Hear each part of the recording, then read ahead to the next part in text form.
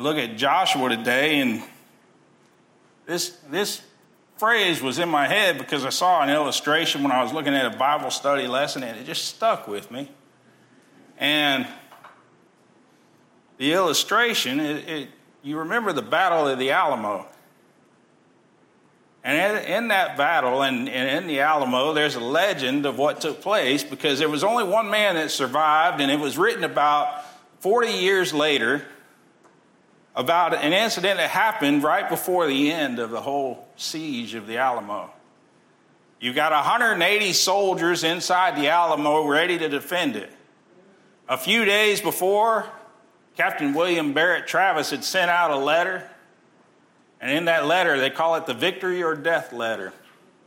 And he sent out the letter, and he requested backup. He requested reinforcements because Santa Anna's army was coming toward the Alamo. There was 1,800, don't know the actual count, I couldn't find it, but anywhere from 1,800 to 6,000 soldiers in Santa Anna's army. And that they're at that little mission church, the Alamo, and those soldiers are coming in. And I guess they got less than 100 reinforcements because they said there was about 189, some say 250, but not the number they needed. They were in the Alamo, and there was a lot of names there. Davy Crockett, Jim Bowie. And there came a time when Captain Travis realized the reinforcements weren't coming. And they had reached a decision point. And he said, we don't have reinforcements coming. What we have is what we got. I'm making some of this up, but I'm just painting the picture. And he took his sword, and they say he drew a line in the sand. I doubt it was as dramatic as I'm going to make it. Maybe it was better. Real life is better, but he draws a line in the sand, and he says, he gave everyone the opportunity. He said, this is the point. You can come across and join me. If you do, we're probably not going to make it. But we can take out as many of them as we can in our fight for Texans, in our fight for freedom. And but you're free to go and stay on that line. Stay on the other side. They said that only 2 men stayed on the other side of the line. One of them, they said, was a Frenchman. And that he left at night. There's some question about his name and all that, but that one guy left. He survived to tell the tale. And the other one that stayed behind, I think it was Jim Bowie, and he was sick with pneumonia on his bed.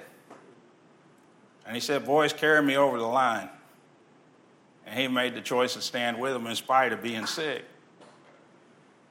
So we know what happened at the Battle of Alamo, and that's not the point, but it's a decision point, a line in the sand. And there comes time in the Bible, God puts a line in the sand to his people. He tells them to make a choice. And here in Joshua, the Israelites had been in the wilderness for 40 years,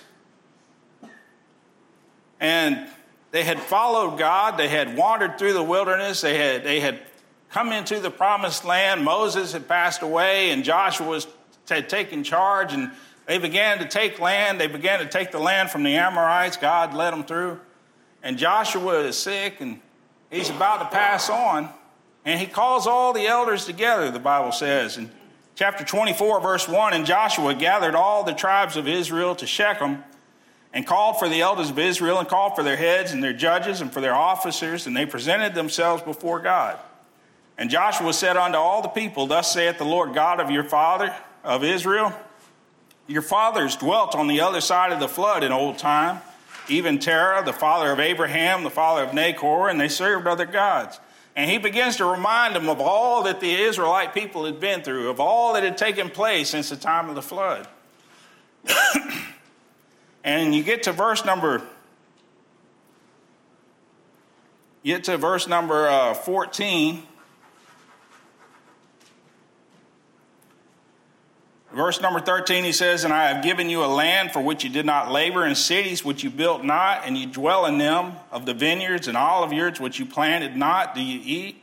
Now therefore fear the Lord and serve him in sincerity and in truth, and put away the gods from which your fathers served on the other side of the flood and in Egypt, and serve the Lord.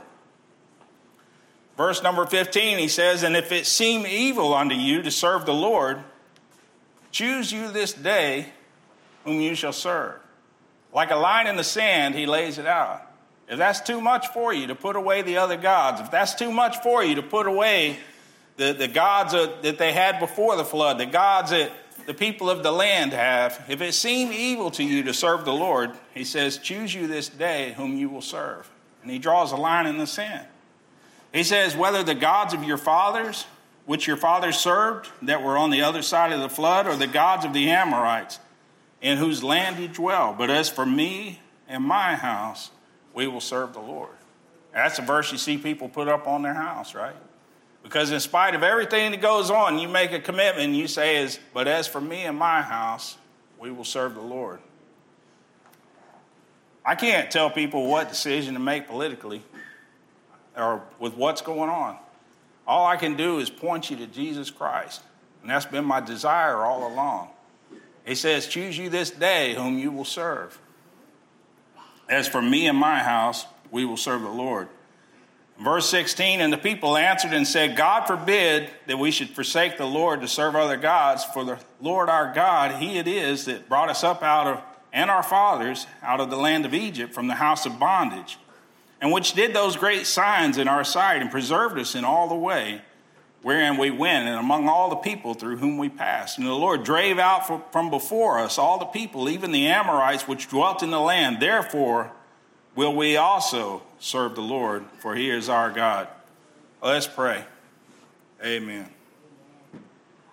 So they made the decision to cross over and serve the Lord God, just as Joshua was doing. Joshua gives them an out. And you have to understand, God doesn't force his hand on anybody. If you choose to serve God, there will be a chastening when you mess up because he wants to show you the right way. And Joshua tells them here in verse number 19, and Joshua said unto the people, you cannot serve the Lord, for he is an holy God. He is a jealous God, and he will not forgive your transgressions nor your sins.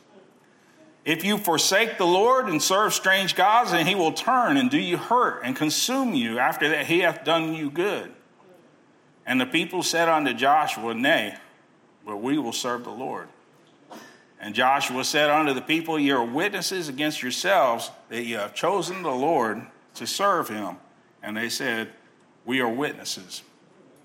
And Joshua said, now therefore put away, said he, the strange gods which are among you, and incline your heart unto the Lord God of Israel. And the people said unto Joshua, the Lord our God will we serve, and his voice will we obey. So Joshua made a covenant with the people that day, and set them a statute and an ordinance in Shechem. So when we look at this line in the sand, and to stay on topic, when we look at this line in the sand, it's a decision about serving God or following God. A lot of people, you've crossed that line in the sand when you asked Jesus Christ to save you. You came to the decision point and you realize, I can't work my way into heaven. There's no amount of works of righteousness that I can do because I'm filthy, Lord. I'm dirty and I can't walk into your house. Who was it? Caleb, a long time ago. He might not even remember. It's like a clean white house. And you're out there and you got muddy feet. God can't let you in the house with the muddy feet. But Jesus cleans you up so that you can come in. It's through his sacrifice. It's through his death on the cross that we have the ability to go into God's presence. So you make that choice. You cross that line in the sand and decide to serve God. You accept Jesus Christ as your Savior. But there's a lot of people, for different reasons, and we're going to look at 3 reasons today, that don't cross that line in the sand.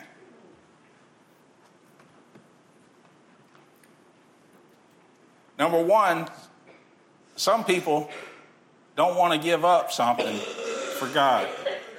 That's one of the reasons that they decide not to cross that line in the sand.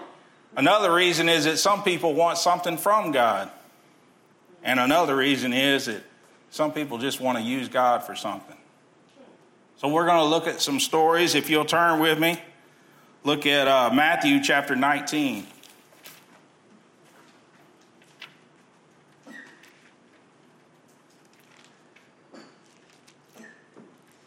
And you know, this line in the sand, it'll come up even after you're saved. God will speak to your heart.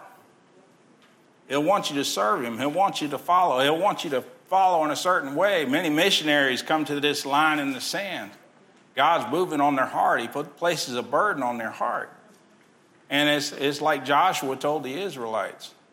It's that decision point. Are you going to be able to do this? When Brother David Drake was here, he talked about all the things that he'd given up, that he wasn't bragging. He said, I had to get rid of all this. When he goes out there, and I think it's this month he's going out there, he's got to put his whole life and his family's life into half a shipping container because he's sharing it with another family. So he has to shrink everything. He's got a lot to give up. He's already crossed that line in the sand, and he said, I'll follow God. But they don't want to give up something for God. Look at Matthew chapter 19, verse number 16. It says, and behold, one came and said unto him, Good master, talking to Jesus, what good thing shall I do that I may have eternal life? And he said unto him, Why callest thou me good? There is none good but one, that is God. But if thou wilt enter into life, keep the commandments. Verse number 18, he saith unto him, Which? Jesus said, Thou shalt do no murder, thou shalt not commit adultery, thou shalt not steal, thou shalt not bear false witness. Honor thy father and mother, and thou shalt love thy neighbor as thyself. The young man saith unto him, All these have I kept from my youth up. What lack I yet? The young man, he goes up to Jesus and he said, What shall I do to inherit eternal life? He'd heard Jesus speaking. And he goes up to him and says, What shall I do to inherit eternal life? And Jesus tells him these things. He lists out the law. You know the law, don't steal, don't kill, honor your father and your mother. He said, all these I've kept from my youth up. You can see him checking off the list. Yep. I talk about that list a lot, amen. We like a list. You know, when I was in Cub Scouts, when I was a kid, it was nice. You had that book. You'd go through it. Tie this knot. And you go and, learn the knot, learn the square knot. You know, I never learned the square knot so good as when I was working at the power plant. We had to put all these covers around the gaskets, around the outside to catch any leaks, That had to be a square knot. But when I was in Cub Scouts, it was a square knot, a half hitch, or it was walk someone across the road who couldn't help themselves. I don't know. But you had a book and you could check it off. And man, that was a good feeling. You'd get your bead and, you had a little seniority. We liked that. And he goes through and he's checking it off. All these have I kept from my youth. And then Jesus said unto him in verse 21, If thou wilt be perfect, go and sell that thou hast and give to the poor, and thou shalt have treasure in heaven, and come and follow me. Jesus put a line in the sand. He said, that's good. You did all that. As a preacher, you look at that and you say, Jesus hit him right in the heart.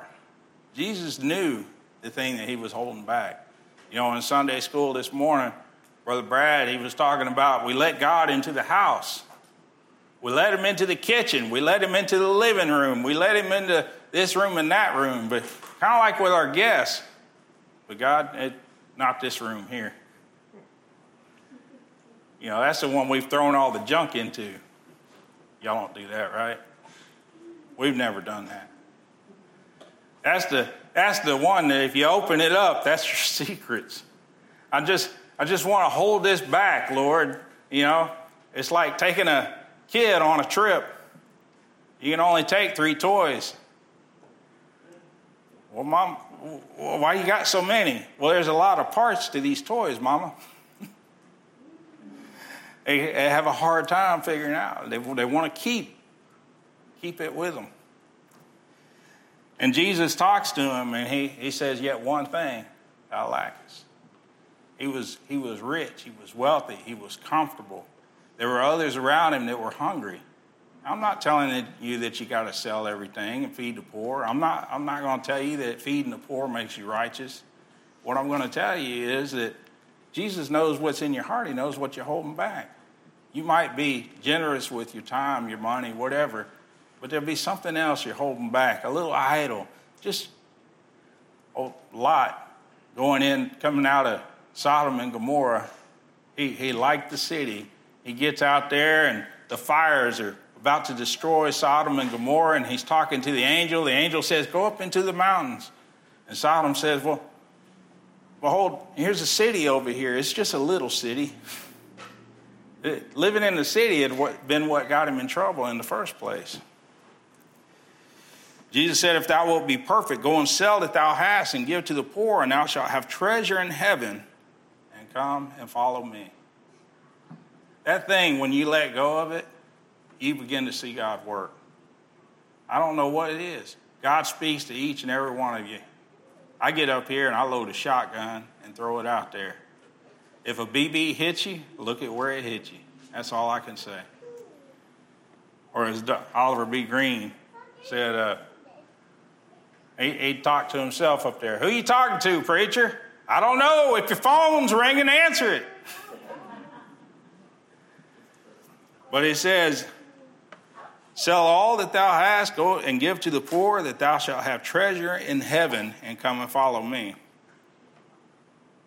Jesus drew the line in the sand, and the rich young ruler looked down at it, and he looked back at what he had, and he looked back at all that food, and he looked back at all the security and the comfort that he had. He looked at all that. And it says in verse number 22, but when the young man heard that saying, he went away sorrowful, for he had great possessions. He went away sad. He was standing there in front of the man that could give him eternal life. Jesus didn't reject him.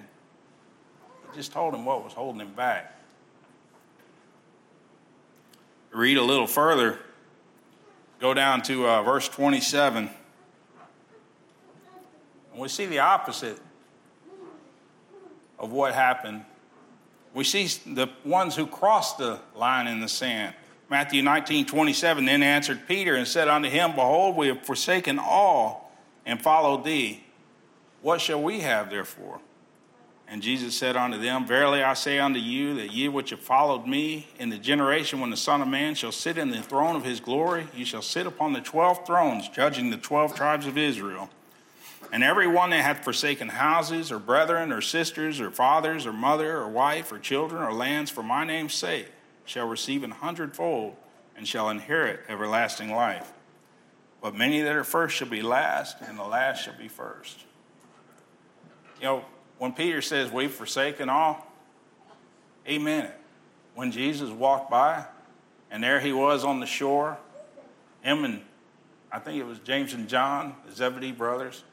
But he's there on the shore, and they're mending the nets. They're cleaning them up from the day, shaking out the trash. And those nets, that was life. That was income. That was ability. And when Jesus walked by, and he said, come and follow me, Peter just walked away from him, and he followed Jesus. I'm not asking anybody to do that. I'm not saying that that's what you have to do. I'm saying that what is it in your heart that you're holding back from God?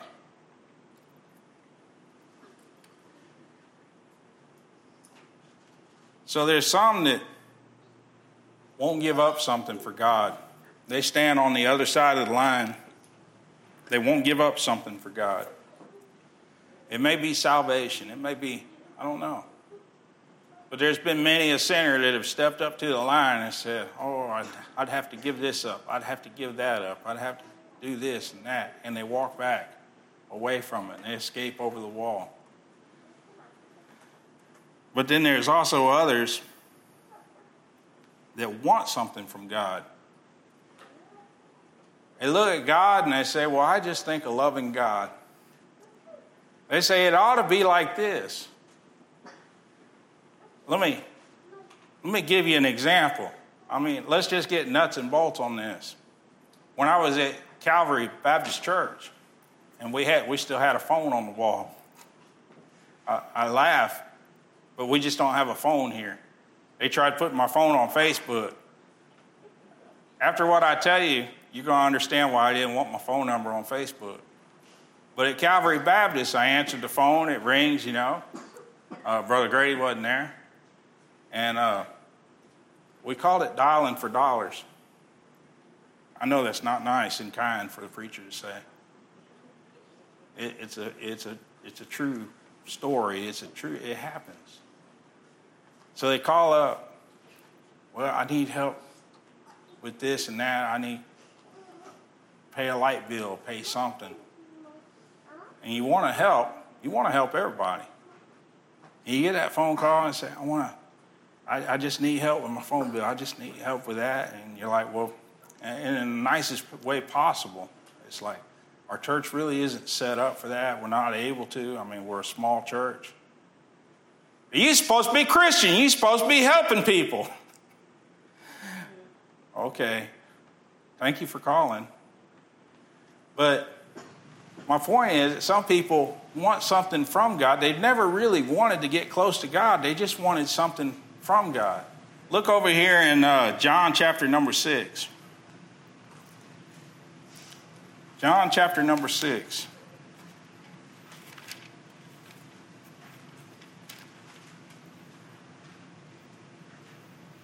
You know the story of the loaves and the fishes. How Jesus fed the multitude using a little boy's lunch. And how he was able to feed 5,000. And after they had broken the loaves and blessed the meal, and the apostles passed the meal out, when they came back, they gathered up what was left after feeding the 5,000, and there was 12 baskets of food left after they had fed the 5,000. So there's a lot of people that are there when this is happening. So John 6:13 says, therefore they gathered them together and filled 12 baskets with the fragments of 5 barley loaves, which remained over and above unto them that had eaten. Then those men, when they had seen the miracle that Jesus did, said, this is of a truth, that prophet that should come into the world. When Jesus therefore perceived that they would come and take him by force to make him a king, he departed again into a mountain himself alone. So they wanted the material blessings. Jesus sends the disciples over across the other way, the other side. He walks out to them onto the water, and they're on the other side. And verse 22, or verse 21, let's see, but he saith unto them, his eye, be not afraid. Verse 21, then they willingly received him into the ship, and immediately the ship was at land whither they went. Verse 22, the day following, when the people which stood on the other side of the sea saw that there was none other boat there, save that one whereinto his disciples were entered, and that Jesus went not with his disciples into the boat, but that his disciples were gone away alone. Howbeit there came other boats from Tiberias nigh unto the place where they did eat bread, after that the Lord had given thanks. Verse 24, when the people therefore saw that Jesus was not there, neither his disciples, they also took shipping and came to Capernaum seeking for Jesus. And when they had found him on the other side of the sea, they said unto him, Rabbi, when camest thou hither? Jesus answered and said, verily, verily, I say unto you, you seek me, not because you saw the miracles, but because you did eat of the loaves and were filled. Labor not for the meat which perisheth, but for the meat which endureth unto everlasting life, which the Son of Man shall give unto you, for him hath God the Father sealed. There's a lot more. There's a whole nother sermon in this as Jesus explains to them that he is the bread of life. He reminds them of Moses and the Israelites in the wilderness being fed by the manna. He said that manna came down from heaven. That manna came down from God. It wasn't Moses that gave you that manna. And then Jesus said, I am the bread of life. And then he talks about eating his flesh and drinking his blood. And he's talking in a spiritual sense. But their mind is on the material. See, there's people that want something, but they don't understand what coming to God involves. They don't understand the spiritual blessings. They want the material blessings.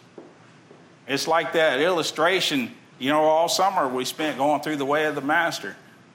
And my favorite illustration now that made everything clear was the fella up on he's in the plane.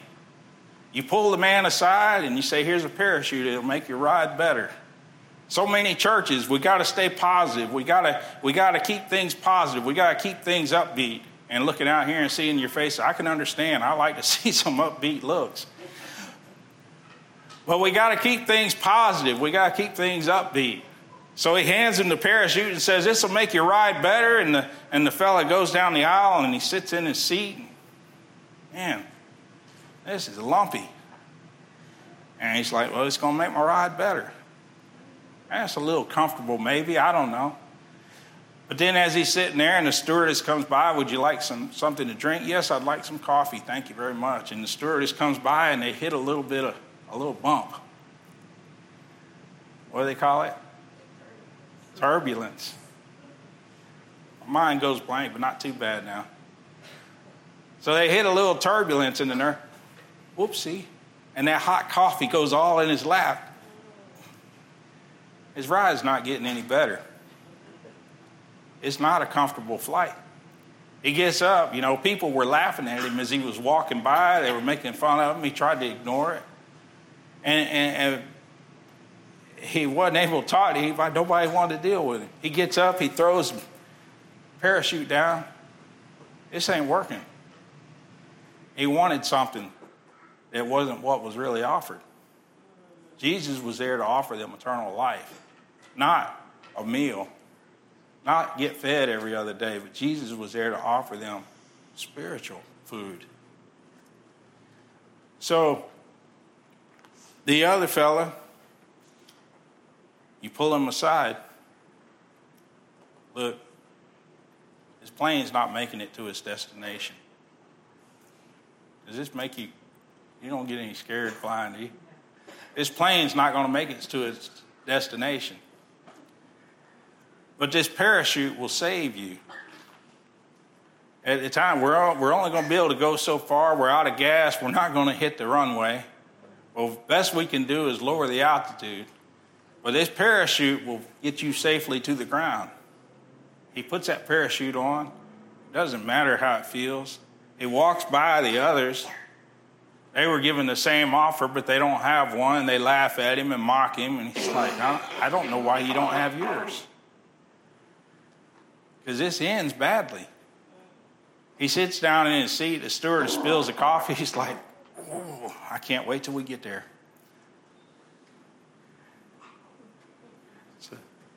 So he said, you didn't come to me because of the miracles, because of what God was working. You came to me because you wanted to be filled.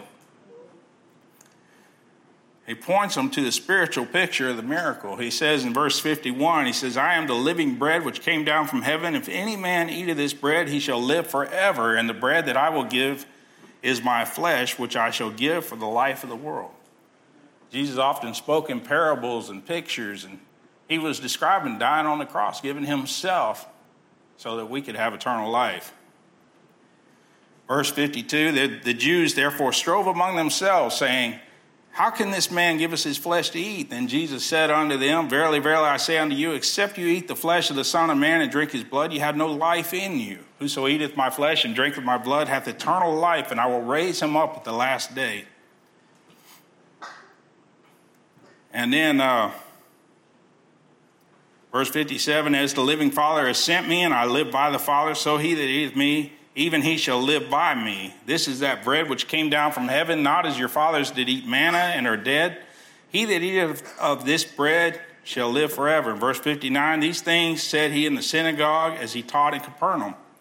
Many, therefore, of his disciples, when they heard this, said, "This is an hard saying. Who can hear it?" When Jesus knew in himself that the disciples murmured at it, he said unto them, "Doth this offend you?" He said, "What and if you shall see the Son of Man ascend up where he was before? It is the Spirit that quickeneth, the flesh profiteth nothing."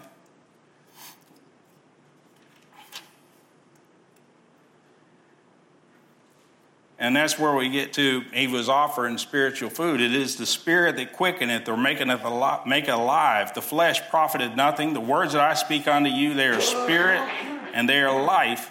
But there are some of you that believe not. For Jesus knew from the beginning who they were that believed not, and who should betray him. And he said, "Therefore I said unto you, no man can come unto me except it were given unto him of my Father." And then verse 66. It's just coincidence. John 6. Verse 66, from that time many of his disciples went back and walked no more with him. There was many of them that didn't cross that line in the sand. They wanted the food. They didn't want the spiritual food. They wanted the material. They didn't want the spiritual.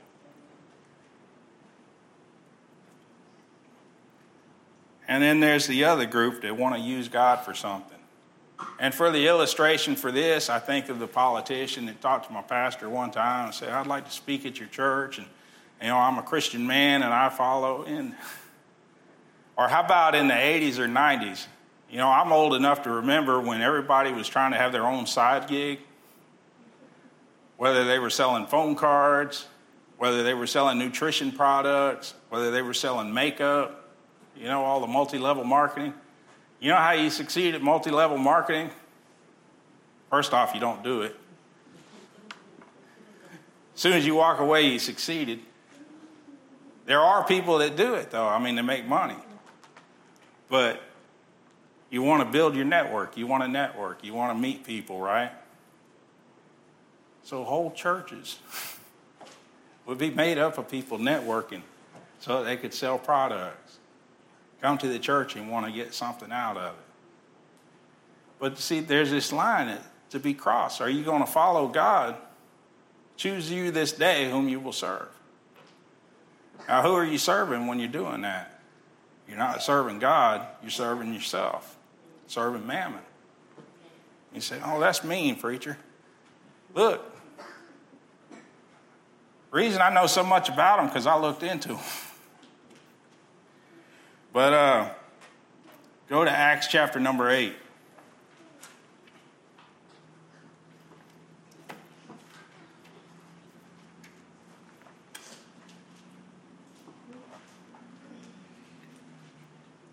Acts chapter 8, verse number 9. But there was a certain man. Let me just set the context here. In the book of Acts chapter number 8, the church is beginning to spread the word. There was persecution taking place, and the Bible says they that were scattered abroad went everywhere preaching the word. And they were witnessing to other people. Stephen had just been stoned to death over there in Acts chapter number 7, and they began to go out. And here we have Philip going into Samaria, and he begins to witness to the people.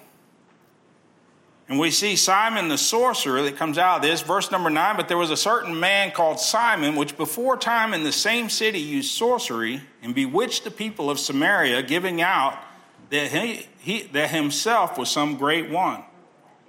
To whom they all gave heed, from the least to the greatest, saying, "This man is the great power of God." So he had a reputation. He had built up. And in Acts chapter 8, verse 11, and to him they had regard, because of a long time he had bewitched them with sorceries. But when they believed Philip, preaching the things concerning the kingdom of God in the name of Jesus Christ, they were baptized, both men and women. We have a revival that's taking place. We have people that are getting saved and turning to God. That's important for later. Then Simon himself also believed, and when he was baptized, he continued with Philip and wondered, beholding the miracles and signs which were done. God was using signs in those days to show people that it was a work of God that was taking place. Now when the apostles which were at Jerusalem heard that Samaria had received the word of God, they sent unto them Peter and John, who when they were come down prayed for them that they might receive the Holy Ghost. For as yet he was fallen upon none of them, only they were baptized in the name of Jesus. Then they laid their hands on them, and they received the Holy Ghost. And when Simon saw that through the laying on of the apostles' hands the Holy Ghost was given, he offered them money, saying, Give me also this power, that on whomsoever I lay hands, he may receive the Holy Ghost. You think about the gig that Simon had going before Philip showed up and began preaching Jesus Christ. Simon could walk in and he gave himself out that he was some great man. He was impressive. And he had the clothes and he had the walk and he had the talk and he could make fire come from his fingers. I don't know what he did. But he had tricks and he could tell people, maybe he told them, I could predict the future. I can tell you what's going to happen. Just give me a little money. And he had all this going on, magic tricks that he did to convince people. And he sees the Holy Ghost coming on people, and he sees a change that takes place, and he says, man, this is better than I found in any magic store. And he offers to give a little money for it. He wants something from God. He wants to use the power of the Holy Ghost, add it to his bag of tricks.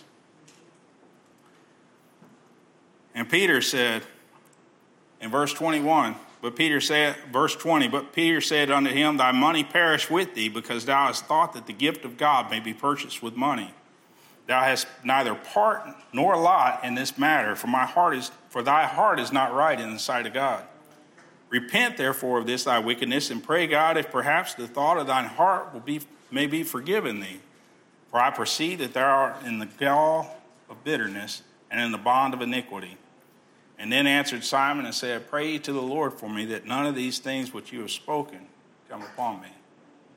And as long as I've been reading that, I just don't think if it tells us whether he repented or not. Because he said, I don't want this bad stuff to happen. Pray for me that none of the bad stuff happens. But there was a line in the sand, and Simon saw people changing. He saw God working in people's lives, and there was that line in the sand waiting for him to cross and to be on their side of it and to repent of all the things that he'd done. But he chose not to cross it because he wanted to use God for something. And the opposite of that we see in Philip. Philip was the one who saw the revival taking place. Philip was the one that saw people getting saved and coming to Christ. And what a glorious time. I mean, let's think about that. That's like this church filling up. And then God sends Philip over to the desert to lead one man to the Lord. That's like this church filling up with people, and, after 4 or 5 years, and it's like, man, God's really working here. And God said, Keith, I need you to go over here. But all this is going on. I need you to go over here. I hate saying that out loud. It might come back at me. But Philip allowed the Lord to use him. He wasn't out to use God.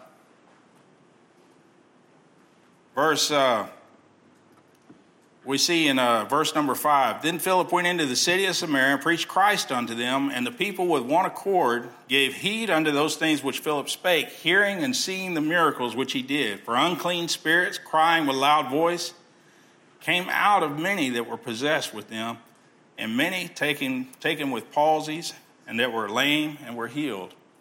And there was great joy in that city. And then God sent him to the desert in verse number 26, jumping ahead. And the angel of the Lord spake unto Philip, saying, Arise and go toward the south unto the way that goeth down from Jerusalem unto Gaza, which is desert. And then we have the story of the Ethiopian eunuch where he gets sent to one man. And for those of you thinking that this goes on forever, we're at the last part. In conclusion, take a breath, check on your reservation. Look at John chapter number 8.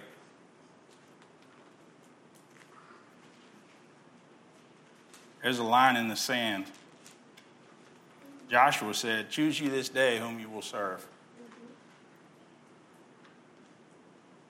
There's one more line in the sand that I want to look at today. We could go on and on and on in the Bible.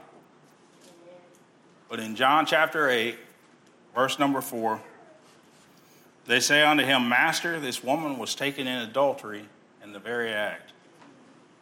Now Moses and the law commanded us that such should be stoned. What sayest thou? And this they said, tempting him, that they might have to accuse him, because Jesus stooped down and with his finger wrote on the ground as though he heard them not.